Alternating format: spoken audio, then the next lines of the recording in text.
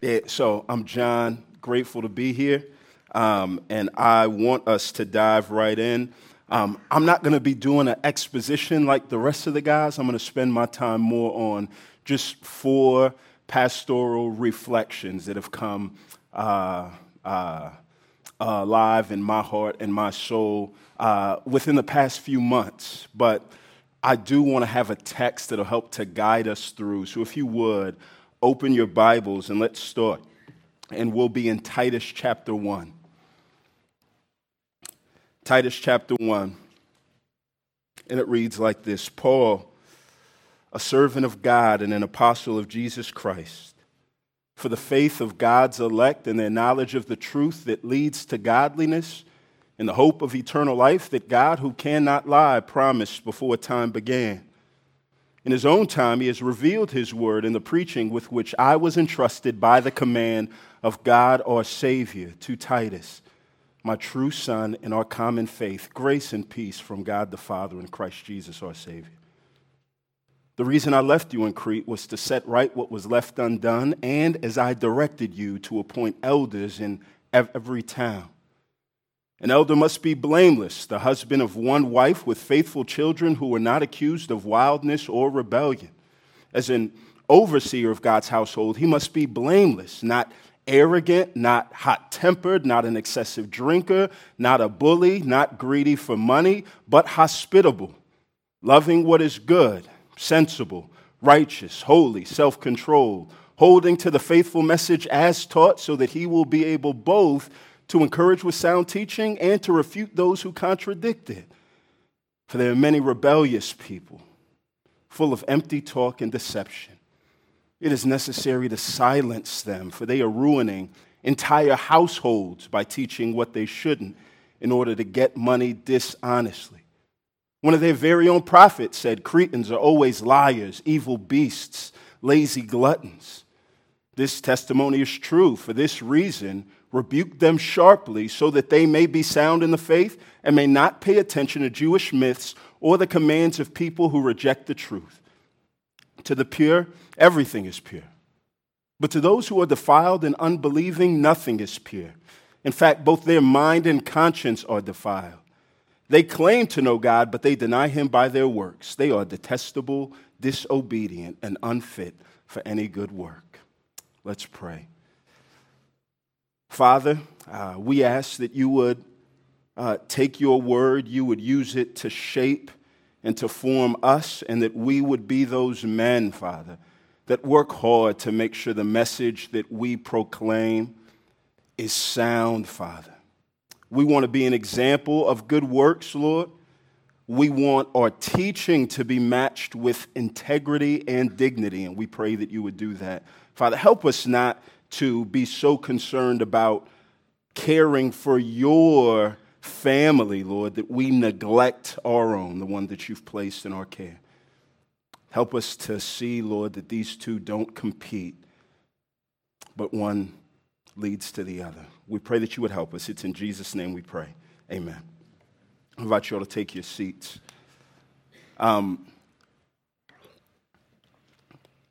I've been a pastor just as long as I've been married. In April of 2007, I got engaged to my wife in the same month that I got offered a position to serve as a pastor to start to fundraise. In August of 2007, I started as a pastor, and in November of 2007, I got married. I haven't known one without the other, and the reason that I say that is because for the duration of my marriage and pastoral ministry, I've been better at one than the other, and it hasn't been the right one. When people ask me to talk about myself, I usually lead off and start not with the fact that I'm a husband, but that I'm the pastor of a church. In the 11 years that my wife and I have been married, we've been in counseling no less than 5 times, but there were 3 times where things really came at a head and we were about to lose our marriage. And the crazy thing was, none of those 3 times surrounded some serious scandal. All 3 of those times were Just these subtle things that crept in, and we said, how did we get here? In 2011, we sat down with a counselor in my home and just talked through the effects of dealing with unexplained infertility and my insensitivity and inability to help shepherd my wife through that time. In 2015, we sat down in the office of a counselor as we worked through the death of my brother and just how that event, taking place 6 weeks before the launch of our church, made it very clear where my priorities were. And in 2018, after the first birthday of our adopted daughter, we sat in the home of friends of ours, and they helped us talk through what we had waited on for 10 years that was a blessing that turned out to be a burden that threatened our marriage. All of these have been subtle. None have been the result of this great scandal, but all of them put us in a place where we were like, how did we get here? And so as I thought back, I just try to do a diagnostic, right? At the start of this summer, I took a sabbatical, 1 month off from my church, from life, from writing, from traveling, from speaking, from counseling, to just be at home with my wife and my daughter. And these were the 3 holes that I felt like that I saw. One, I didn't have any vision for my marriage. My vision was primarily anti-vision, the avoidance of scandal.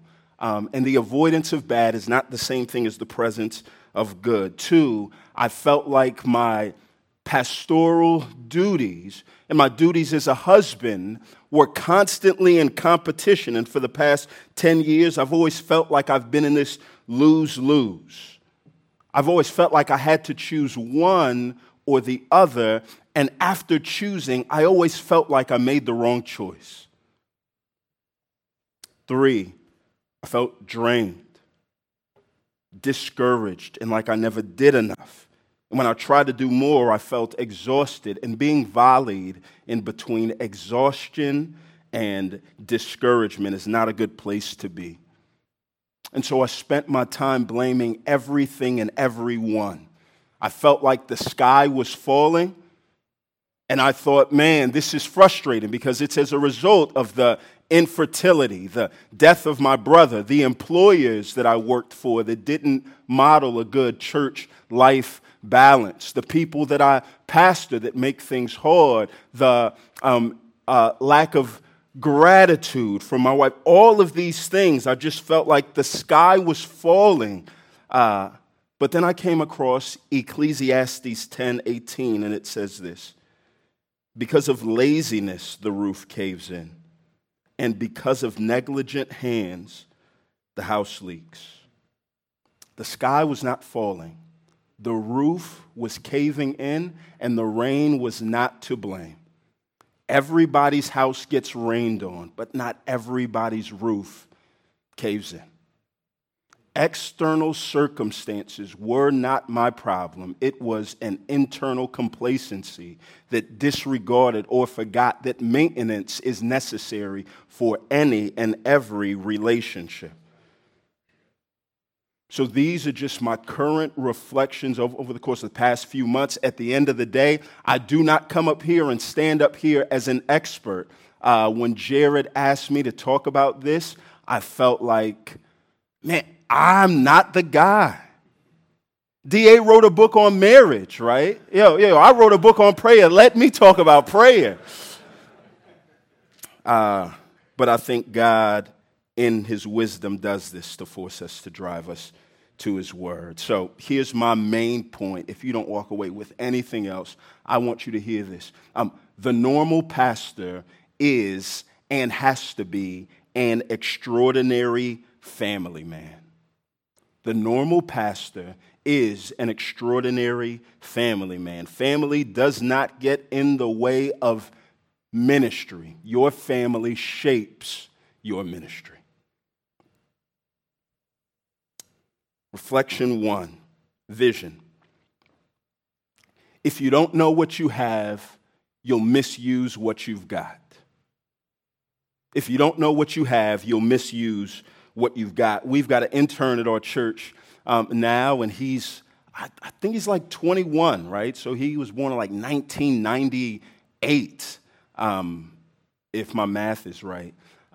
So there's times where we just constantly talk about things that we used to have. And I remember we started to talk with him about like what the first iPods looked like.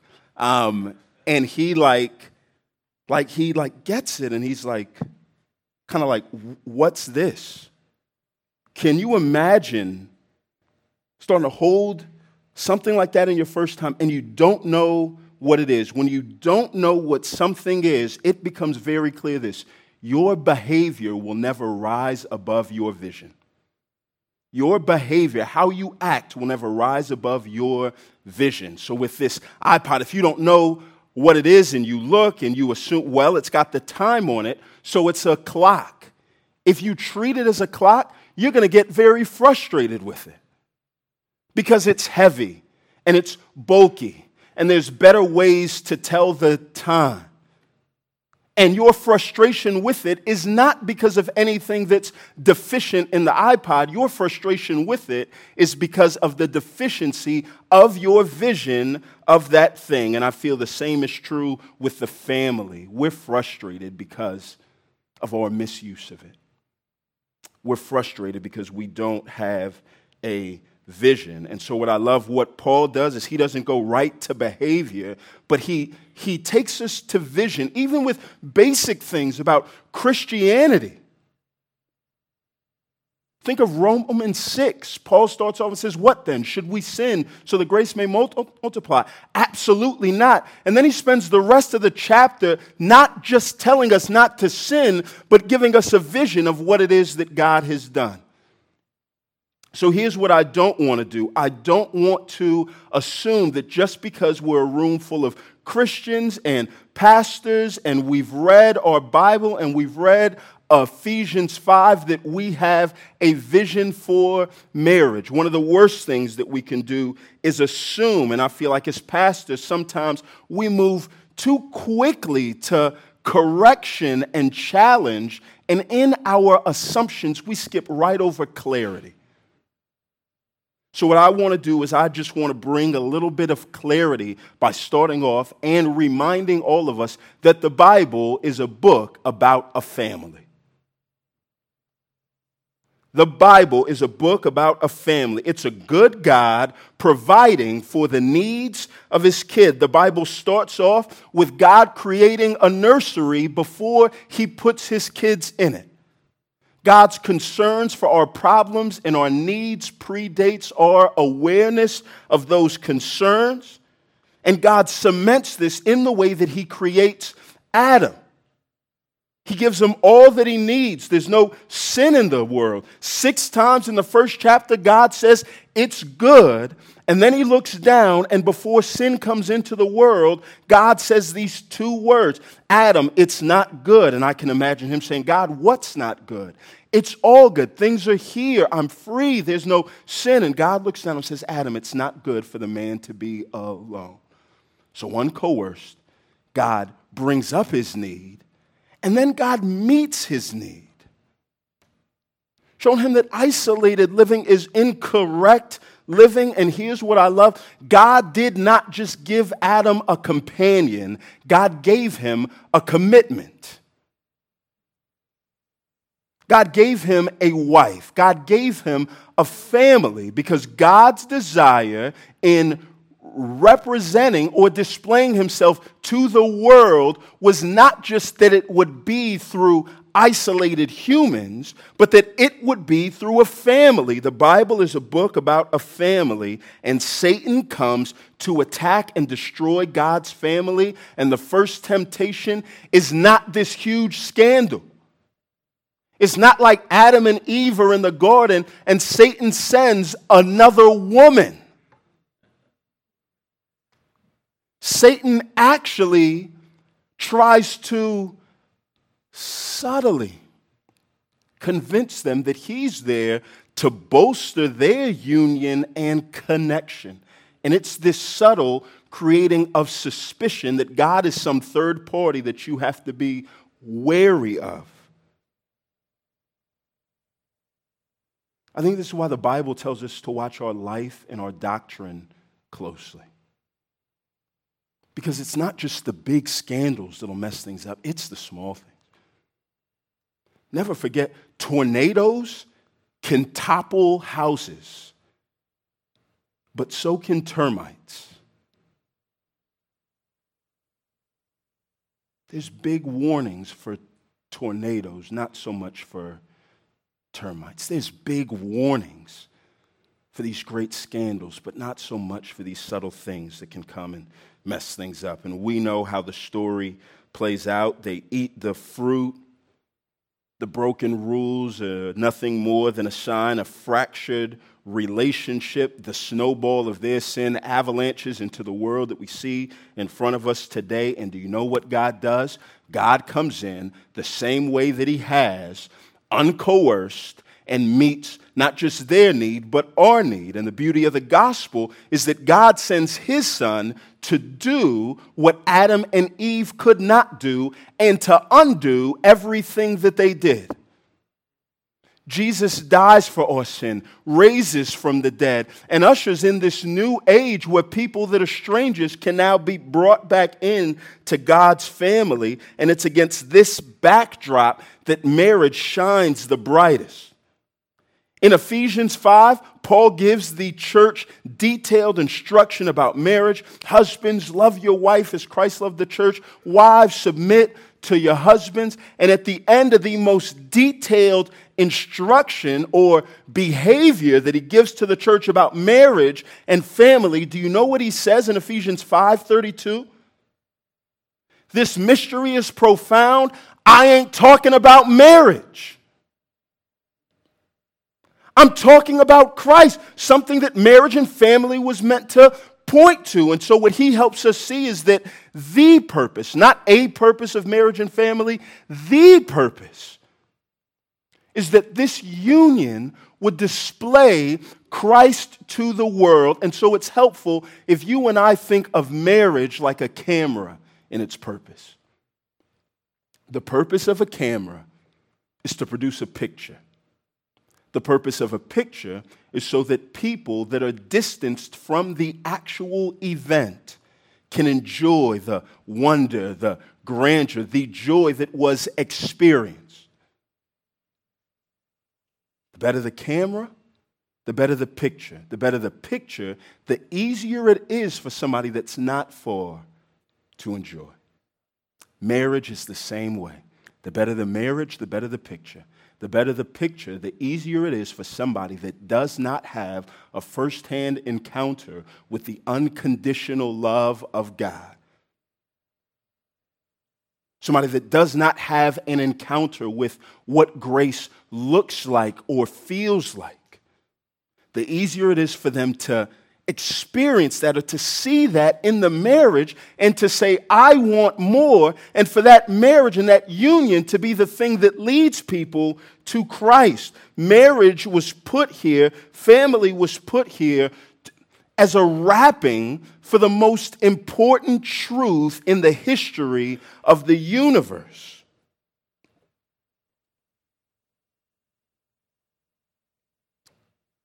And I think when we talk about family, a lot of the error in our behavior comes from the fact that we don't have this vision or we don't keep this vision. And here's what I mean by that. Most of us don't have a vision for our family. We have an anti-vision, as if success is lined up in what we don't do. So our goal is, I don't want to cheat on my spouse. I don't want to beat my spouse. I don't want to neglect my spouse. As if somehow success at the end of the day is we're going to rejoice in all the stuff that we didn't do. Success is not just the avoidance of scandal. The avoidance of scandal is a step, but it's not the whole thing. Success is not just the absence of bad deeds, it's the presence of good ones. Here's a quick diagnostic, a quick way that you can know if you're living with vision or anti-vision. What do you and your spouse tend to fight about? What do you celebrate?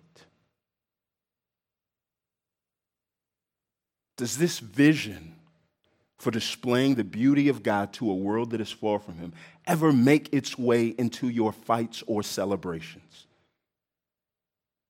Here's what I mean by this. A visionless family is one that rarely celebrates the gospel implications of their marriage. Nobody celebrates the avoidance of scandal. Can you imagine on your honeymoon or your anniversary? Mine's getting ready to come up in a few months. If I take my wife out to dinner and I tell her, hey, sweetheart, this is the 11th year in a row that I haven't cheated on you. Let's celebrate.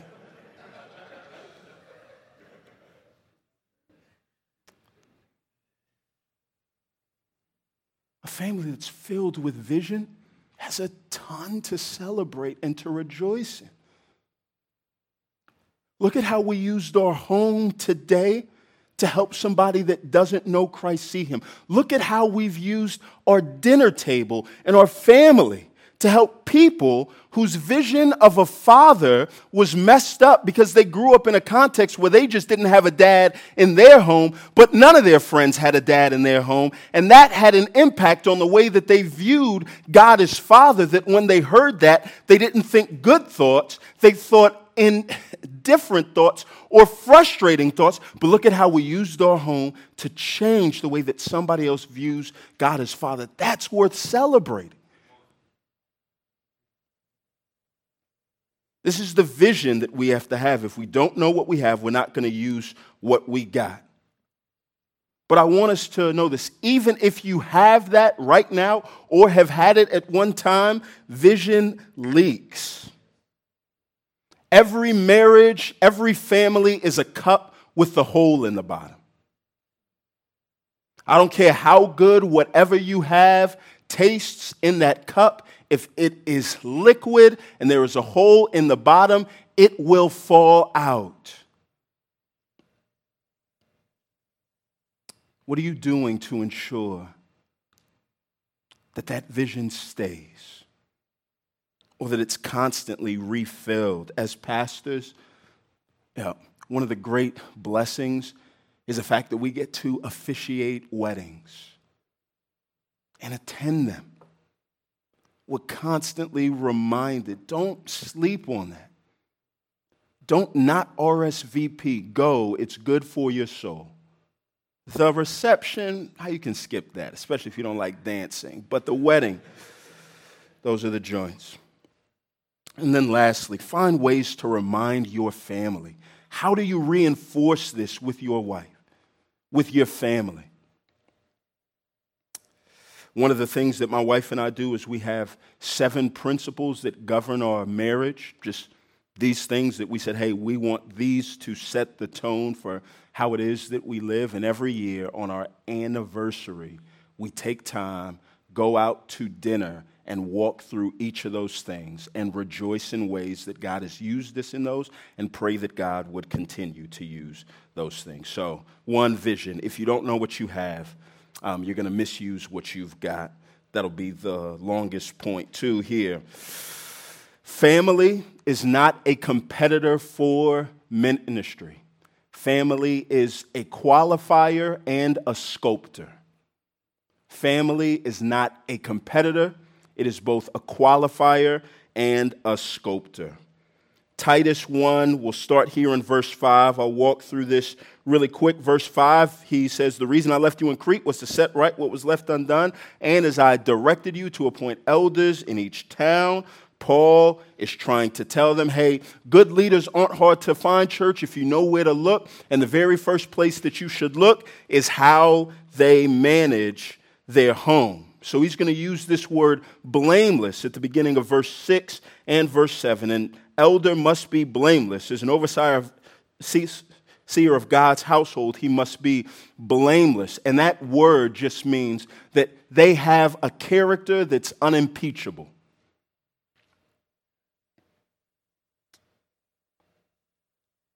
He starts off And the first thing that he says is, look at their family.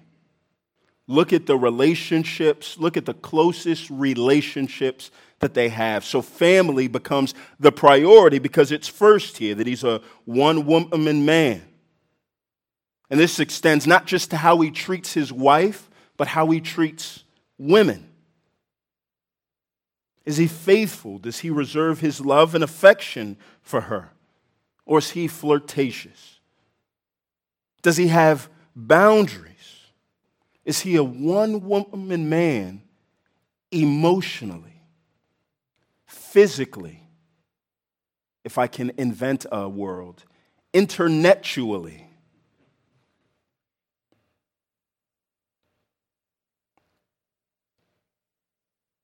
Does his vision for sexuality, is it an anti-vision? I just don't want to cheat on my, or is it filled with vision that sexual intimacy is a picture of the celebration of God's covenant love? Sexual fidelity is a picture of God's faithfulness to us. Faithful children, they're not accused of wildness or rebellion, and we all know when it comes to raising kids, it is sowing and reaping. We control what we sow. We do not control what we reap. So it is possible to sow very good seed into your kids and not reap. That's God's result. But if you do not sow good seeds, you won't reap. And that is not providence. That's how God's laid things out. And so more than just kids being Christians, which we can't control, I think what he's trying to speak to in all of this is, what effect does this man's Christianity have on the people that are closest to him? Is this Christianity doing any good to the people that he spends the most time with or should spend the most time with? If it's not, what makes you think that his Christianity is going to do any good to people that he won't spend as much time with?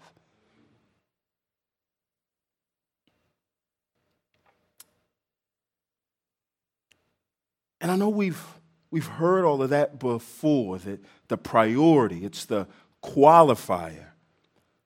But I think that the Bible gives us so much more. It's not just the qualifier, it's the sculptor. It shapes, right? You want to focus on the family. You want to instill and invest so much and see the importance and the vision of what God wants to do in the family, because it will affect the way that you pastor. So this is not just the first thing that it brings up, but when it talks about family, family is also the guiding metaphor or the foundation. So we see there in verse 7, as an overseer of God's household, he must be blameless. So now what it does is it takes this concept of family and it applies it to God's household as a whole.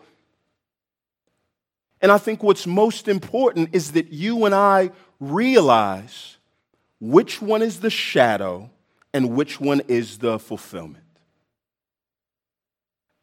What I mean by that is this.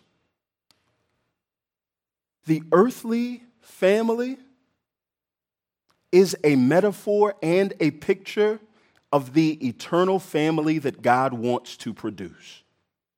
One of those things will end, or not just end, one of those things will be transcended. Metaphors can be taken too far or not far enough, right? So we see, the Bible calls Jesus the Lamb of God. There's a certain place where you have to cut that off. You take it too far and you'll get into some wacky stuff. Jesus is not going to have hooves, right? There are metaphors that we don't take far enough, and I think the family of God is one of those. That when Jesus Christ died to make us family, he made us family in a very real way.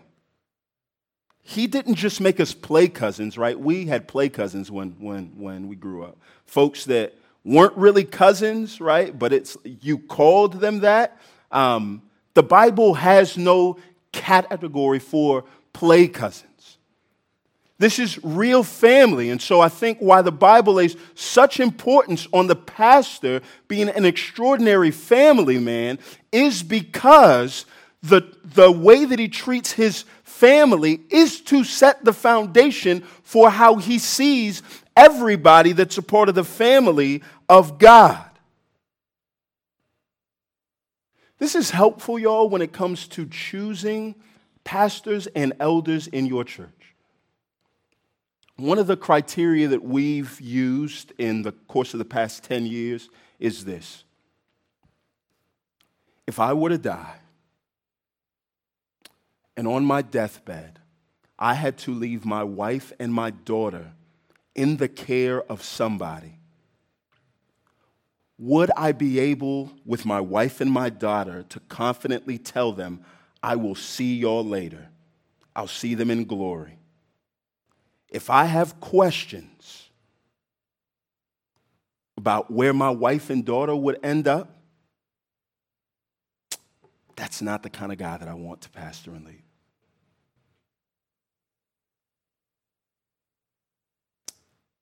I think we have to take the metaphor family as far as the Bible does. And it shapes us and it sculpts us. But it sculpts us in more than one way. My time is starting to weigh it down, and so I'll put it like this. The pastor deals with people that are presently the family of God and people that are presently enemies of God. So what Paul's going to tell Titus is, I want you to encourage with sound teaching and to refute those who contradict it. Why? Because these guys are ruining households. God created this family. The Bible is a book about this family, and there are a group of guys that are essentially doing what Satan did at the beginning and ruining these households. So what Paul tells Titus is you as a pastor, you have to treat these people like they're your family, and you have to silence these guys, put a muzzle on them. You have to refute them, not just tell the church that they're wrong, but show the church how they're wrong. We have to protect them, but here's where this metaphor family comes in. Look at verse 13. For this reason, rebuke them sharply. Why? So that they may be sound in the faith and may not pay attention to Jewish myths and the commands of people who reject the truth. When we see the God of the Bible and we see the kind of father that he is, one of the things that we see about the way that God does family is that people that are presently the enemies of God are not necessarily the enemies of God in perpetuity. People that are right now far from God, people that are right now in a distant land spending their money in wayward living will not be enemies forever. That God is not just some divine hitman that takes joy in merely killing everybody that presently opposes him. He'd much rather convert them. And so we see this great, not just care for the family that's there, but invitation to family. Ezekiel 33, tell them, as I live, this is the declaration of the Lord, I take no pleasure in the death of the wicked, but rather that the wicked person should turn from his way and live. Repent of your evil ways. Why will you die, house of Israel? Paul was a man that was ruining households. actively dragging Christians out of their homes. And Jesus knocks him off a horse, not to throw him away, but to turn him around. So what you and I see is that this vision of family extends far beyond the people that we see as presently a part of God's family now. It changes the way that you and I interact with those that are actively opposed to him, because that's what God did for us, y'all. There is nobody that is breathing right now. You do not know a person that could not be a potential family member in God's kingdom.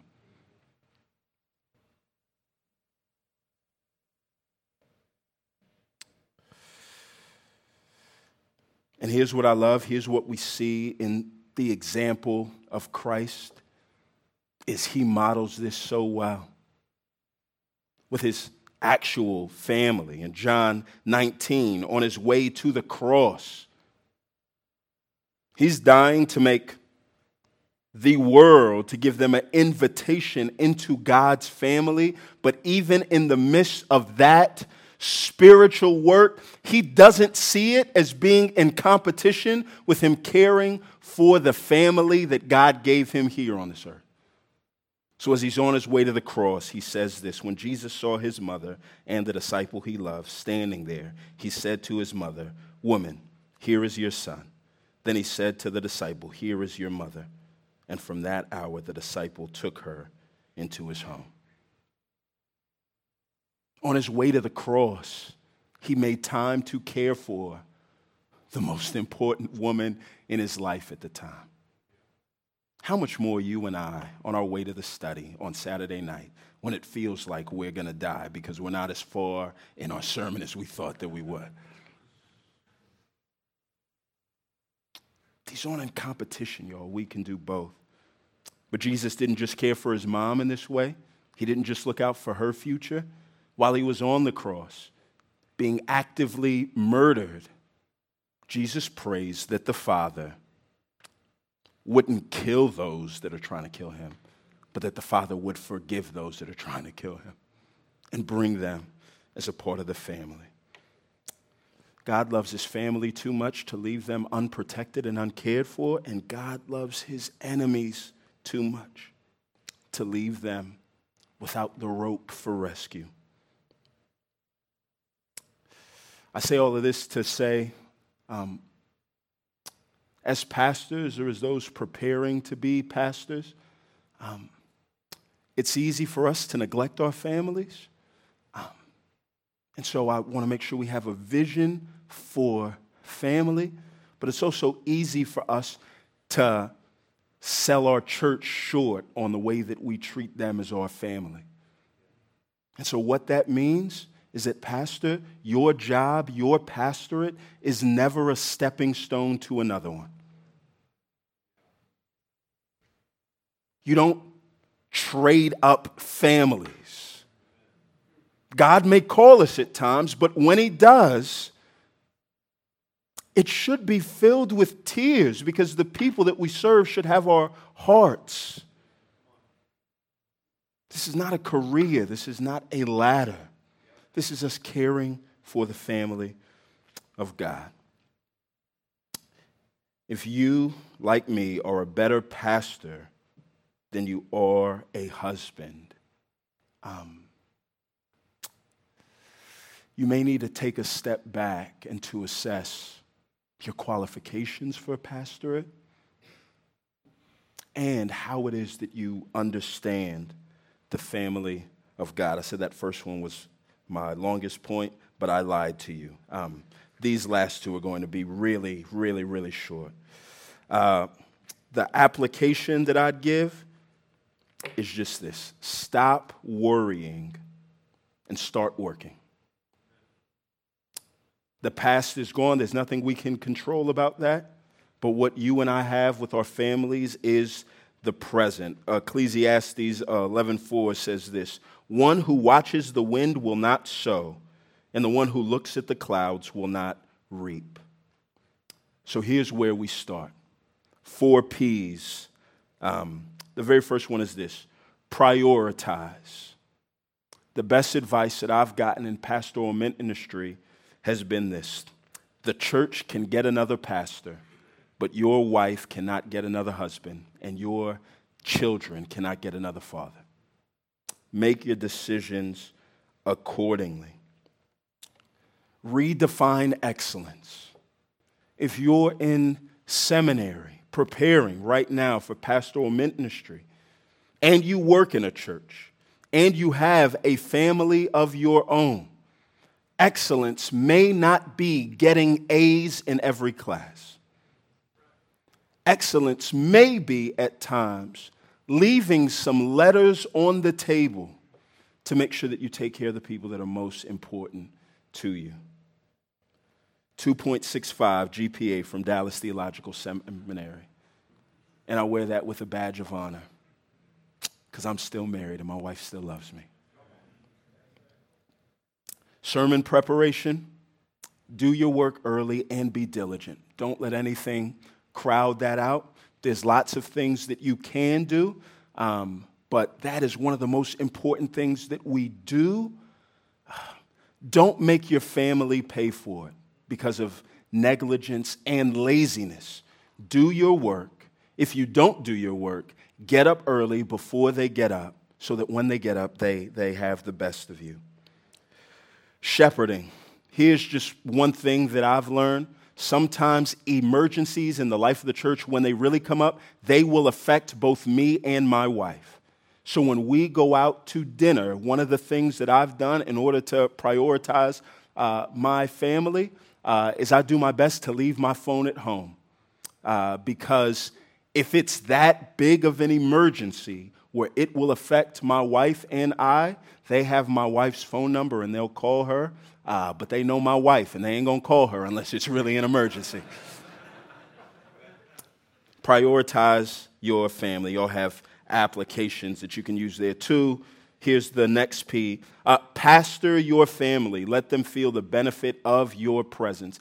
Take initiative spiritually until they are annoyed by it. The things that stick with people or the things that presently annoy them. My parents are Nigerian, so what that means is that they don't value punctuality, but they value relationship with God. And I remember being a kid and being so frustrated because I was late to practice or I was late to somewhere that I had to be. And one thing that we did not skimp on, one thing that we did not rush through was singing songs to the Lord in the morning, prayer, and time in God's Word.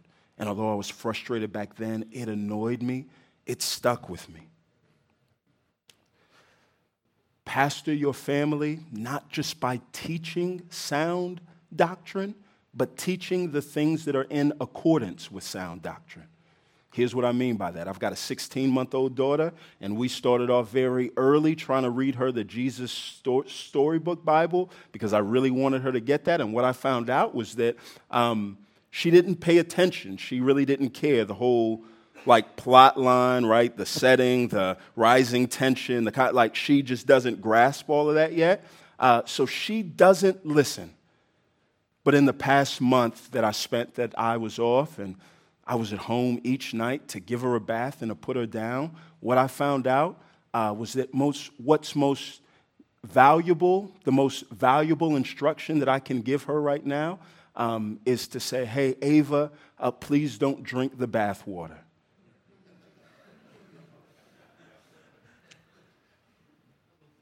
But the only way you come to that realization is if you're present during bath time. So pastor your family, be present. 3, pray. This is when you're absent. Your prayers for your family should match the beating of your pulse. They should be consistent and constant. One of the things that my wife and I have done is we have made the commitment not to pray every day, but the commitment that we've made is that we want to pray today. It may be semantics, but it helps me not to feel guilty when I fail and I miss a day. It helps me to say, okay, I missed a day, but it's fine because the commitment that we made was to pray today. So as long as it is today, me and her are going to sit down and pray. That may not do anything for you, but it's freed me of a lot of guilt. And then lastly, Don't just prioritize, pastor, pray, but play with them. Enjoy them. Find things that your family loves to do and do it with them. My wife and my daughter love outside. I hate outside. The usefulness of outside for me is that it is on the way to inside. But I find a way. I want to enjoy them and to make sure that they get a chance to enjoy you. Don't let everybody else enjoy you, and your family gets a vegetable when you come home. Make time. Rearrange some things. And then lastly, as I'm over my time already, just a little bit of inspiration. We started off with vision. If you don't know what you have, you're going to misuse what you got. Know what you have. 2, pastoring. Your family is not a competitor. It is a qualifier and a sculptor. 3, stop worrying and just start working. And then lastly, I want you to know this. History is a story of unintended consequences of faithfulness.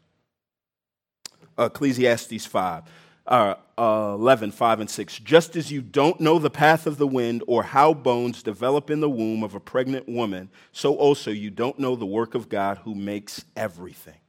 In the morning sow your seed, and at evening do not let your hand rest, because you don't know which will succeed, whether the one or the other, or if both of them will be equally good. Give God a little. It's not about your intelligence. It's not about the intensity. It is about your intentionality. Give God a little and be surprised at what he'll do with a lot. Here's what I mean when I say history is a story of unintended consequences. And I'm going to end with this story. I started reading this book called How We Got to Now. And it's this book about 6 innovations that changed the world. The first innovation was this.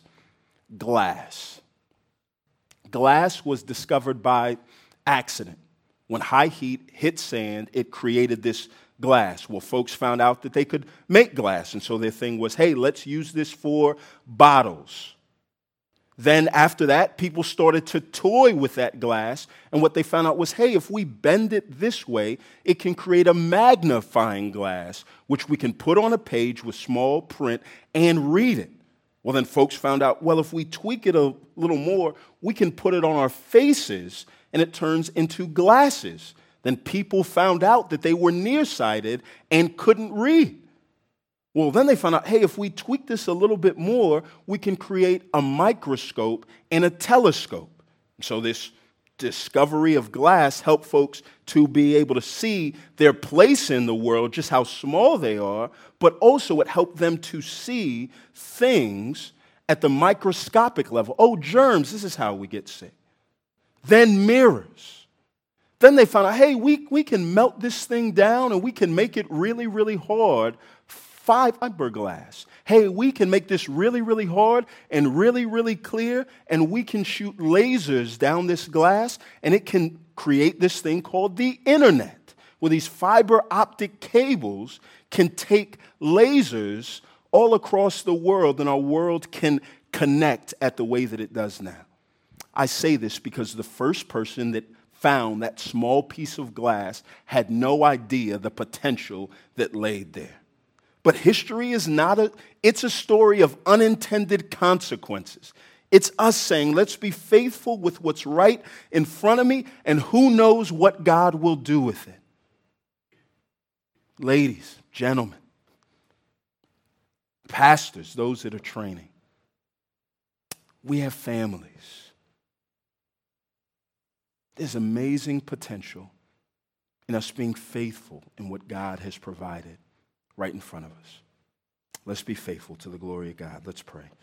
Father, we come to you and we're grateful for your word. We pray that you would help us to prize our families, Father. Help us not to covet families that we don't have, but to make the most of the ones that we do have, Father. Would you fill us with a renewed vision for what it is that you want to do through our families. Help us as normal pastors to be extraordinary family men.